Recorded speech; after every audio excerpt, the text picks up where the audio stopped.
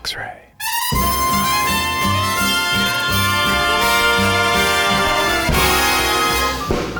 Welcome to Oh My Dollar, a personal finance show with a dash of glitter. Dealing with money can be scary and stressful, but here we give practical, friendly advice about money that helps you tackle the financial overwhelm. I'm your host, Lillian Kerdick. Let's talk about money. Let's talk about money. Let's talk about graphs. What's that and this graph is on your screen? This is our producer, Will Romy, who we're trying to introduce in the beginning of episodes now. Here I am.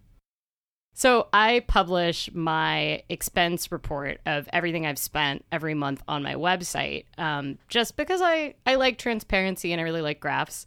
And Will and I were talking about how I stopped drinking alcohol a couple months ago, and it has been kind of phenomenal effect on my budget. Why I quit drinking alcohol was just kind of a pure mode of experimentation, but a lot of it was driven by starting a business right now, and I wanted to cut expenses, and it seemed like the easiest thing to cut, like the most discretionary thing in my budget, other than my health club membership, my fitness club membership, which I think maybe cutting is a bad idea when I'm in a stressful phase of business. Seems like cutting out alcohol and keeping my health membership was a better idea. It'd be a hard pitch to go the other way. So I'm looking at what's easily viewable is I've been tracking all this data for a long time, but what's easily viewable is the past 2 years. And in the past 2 years, I've spent $1,692.42 on bars or alcohol for home. Okay, so all alcohol total. Yeah, sometimes for bars, things like club soda might end up in there. So occasionally there's some bar spending, but this doesn't include any food at bars. So this is just beverages at bars.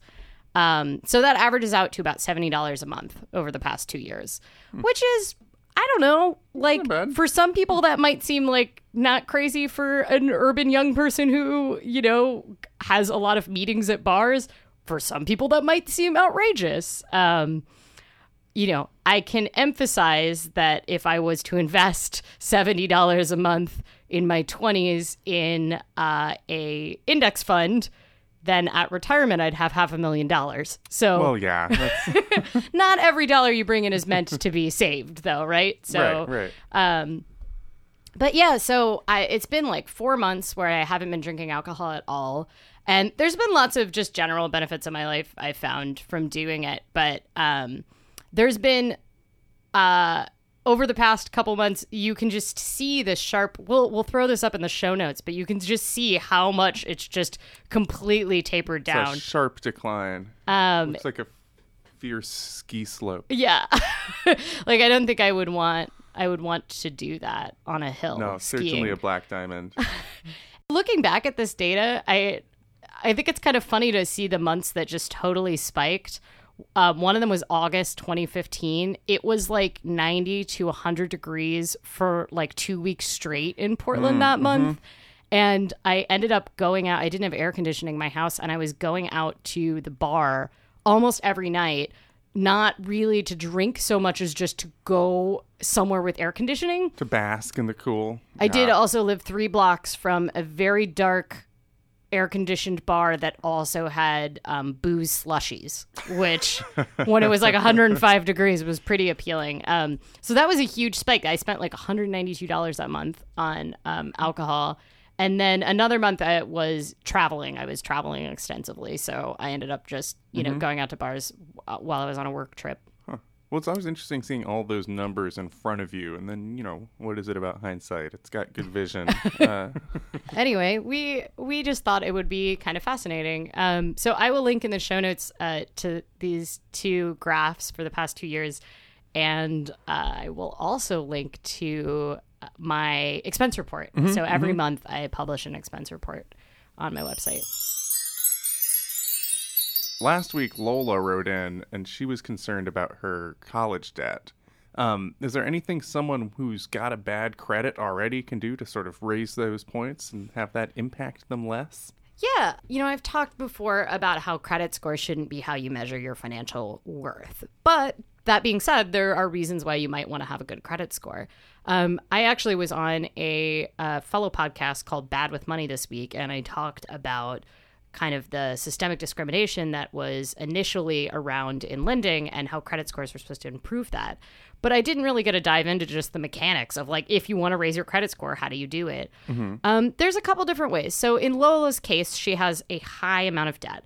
And the best way that she's going to improve her credit score is to pay off that debt. But remember, the credit score is all about your risk to lenders. So you need to do things that they will reward as seeing you as being a better risk. Okay. So the most important thing for your credit score, of course, is that you pay on time every time.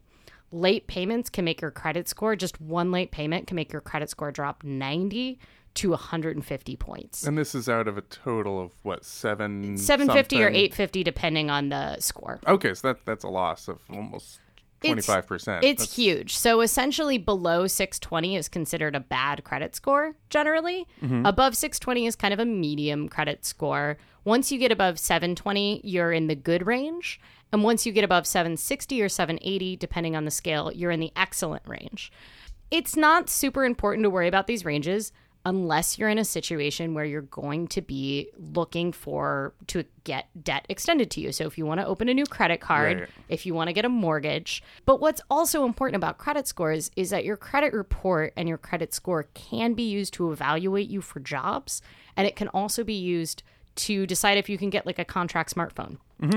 Or apartments I've seen call for credit scores. The big one in Portland, of course, is with our rental market. Even if you don't want to buy a house, your credit score gets checked all the time when it comes to renting. And so that's why for me, even though I don't intend to take out any debt, I make sure that I maintain a credit score that's decent. So because I'm a renter and right, this is a really competitive rental market. So there's a couple different things you can do. First and most important is pay on time every time. Even just one late payment will take you about a year to recover from. Don't freak out if you've had a late payment. It can recover in about a year. You can also call if you've had one late payment and otherwise you've been a great customer and you've never been off and it was just like, oh crap, I switched bank accounts and the auto pay wasn't on, whatever. You can call and ask them to remove that with a goodwill removal. And so sort of like an honorable discharge. Kind of, yeah. Essentially, it's saying, hey, I've been a good customer. I have a good relationship with you. There was extenuating circumstances that led to this. Would you be able to remove this ding?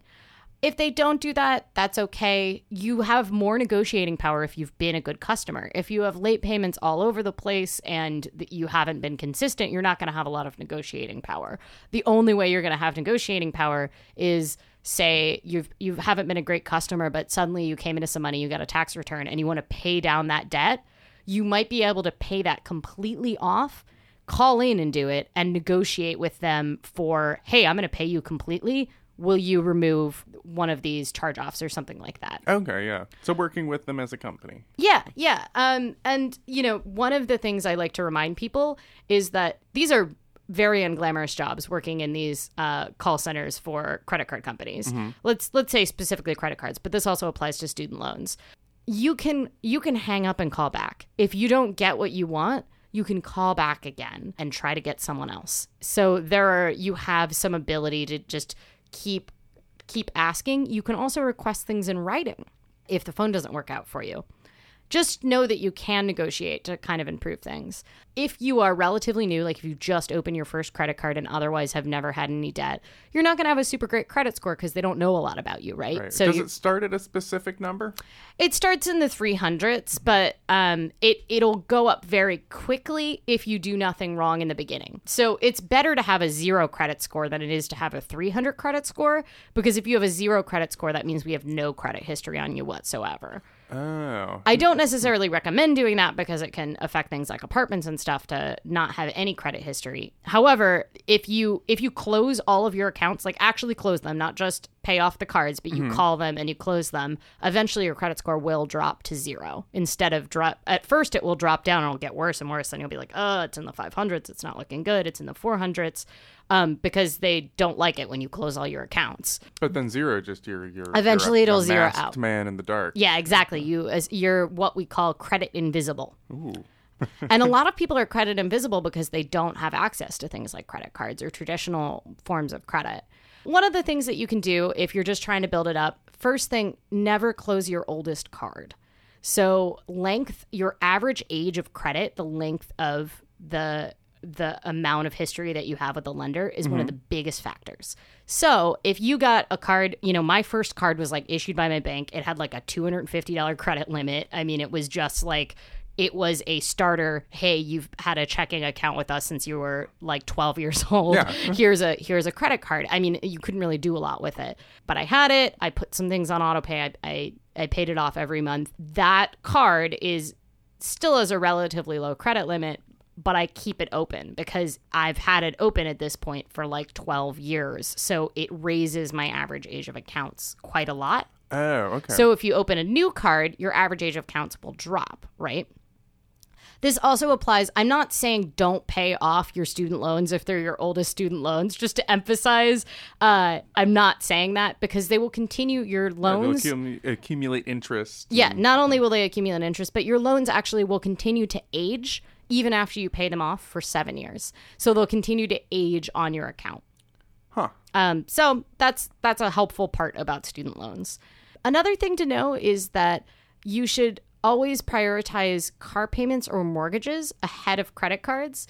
And this isn't classic if you're going to pay one of them late, I should say. You should really prioritize paying them all on time every time.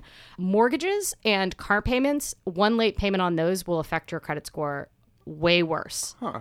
No, that's kind of surprising advice to me because I've always heard that credit card interest is way higher. It is way higher. Yes. But so that would be the option to make if we were focusing on improving credit score over maximizing. Okay, let's say if you're at the point where you're going to be making a late payment on one of those cards, then you're probably not focusing on improving your credit score, right? You're trying to staunch the loss. Okay, that's true.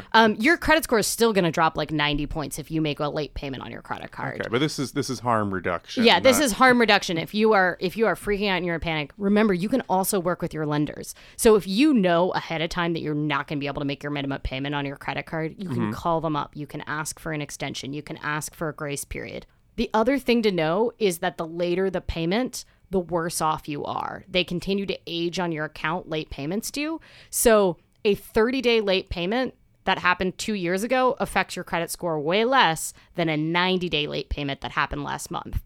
So if you're one of those people that like, oh crap, it was really frustrating and I'm really embarrassed that I did a late payment, it was just like a screw up, and then you kind of ignore it and you don't deal with it, it's making things worse. A 90-day late payment is considered way worse than a 30-day late payment. Okay. The other thing to know is that within a couple days of a late payment, you're often still within a grace period where it hasn't been reported to the credit bureaus yet.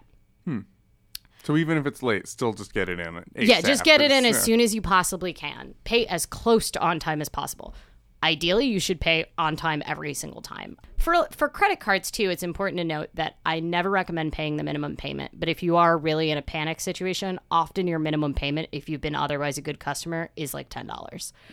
Obviously, you're going to accrue interest. If you've got a lot of money on that card, it could really hurt you. But if you are trying to make sure that you don't harm your credit score, you can make that minimum payment and then go back and pay off the rest. The not paying the minimum payment is what would bring your score down. Exactly. Okay, yep. I understand. You have to make a payment of some sort, right? So if you do have a lot of student loans and you're struggling with a bad credit score because it's the only thing on there for you, it will take time, to keep paying on those student loans, keep making payments. The good news is you've got a large account that as long as you pay on it on time every month, you're going to continue to have this history of being a good credit risk. I would recommend when you feel comfortable with it, you can check out creditkarma.com will predict if you qualify for various types of cards. Look for a card that has no annual fee. If you don't have a card yet, open up a card as long as you feel like you can handle it. Just set something on auto pay it off every month.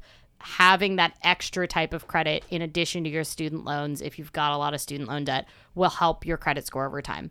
Remember, credit score is not a trophy you put on your shelf and you win. It's not super duper important unless you want to apply for more debt. So don't stress out about your credit score unless you're in a situation where you maybe want to buy a house.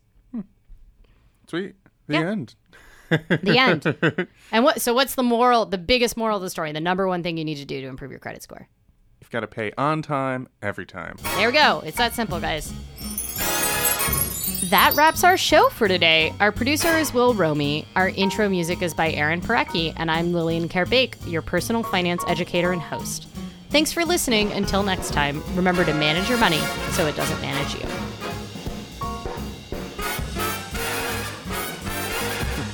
Lillian, what's that graph?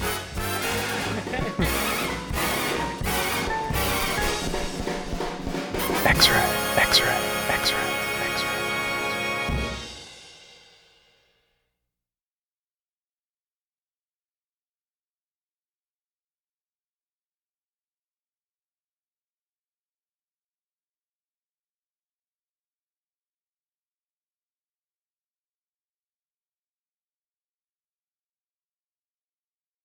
This is the story of the one. As head of maintenance at a concert hall, he knows the show must always go on. That's why he works behind the scenes, ensuring every light is working, the HVAC is humming, and his facility shines. With Grainger's supplies and solutions for every challenge he faces, plus 24/7 customer support, his venue never misses a beat. Call quickgrainger.com or just stop by. Grainger, for the ones who get it done.